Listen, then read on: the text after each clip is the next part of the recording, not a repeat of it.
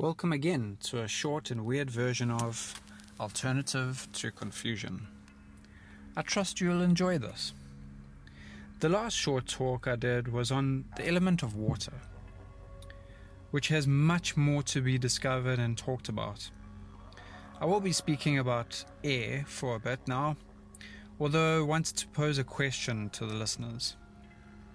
Our society has structured everything in a way which is very boxed and strict, which I mentioned previously on the pipe systems we use to transport water.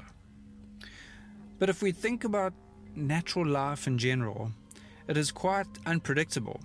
The weather, seasons, tides, birth and growth, to name a few. There's a ebb and flow which we need to tap into, and in this is also the vibrational frequency at which we resonate. Try for a second to think on the emotions which we have and how they are ever changing. To be honest, it's natural. On that note, let's talk about the next element, air.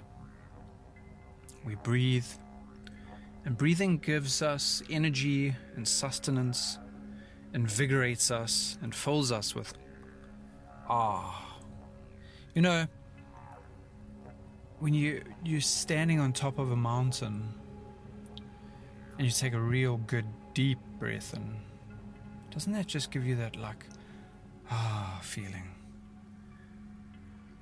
Breathing is one of many healing ways to consciously invigorate yourself. Techniques in breathing have resulted in outstanding performances.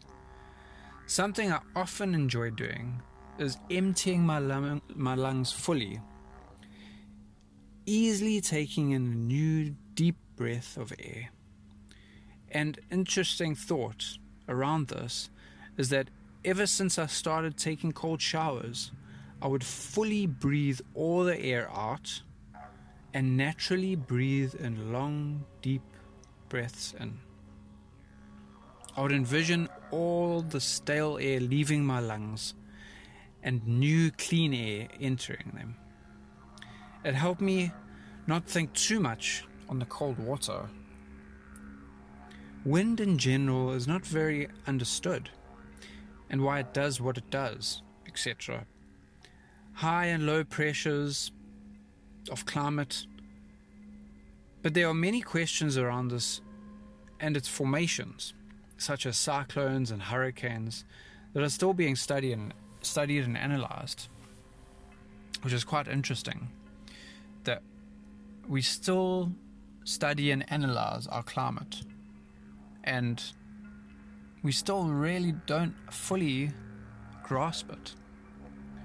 Air is an amazing life-giving source, and we also need to consciously think about and focus our breath. Do you have any breathing exercises,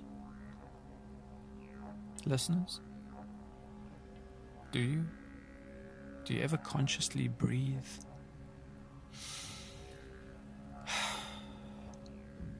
Anyway, talk later. Signing out.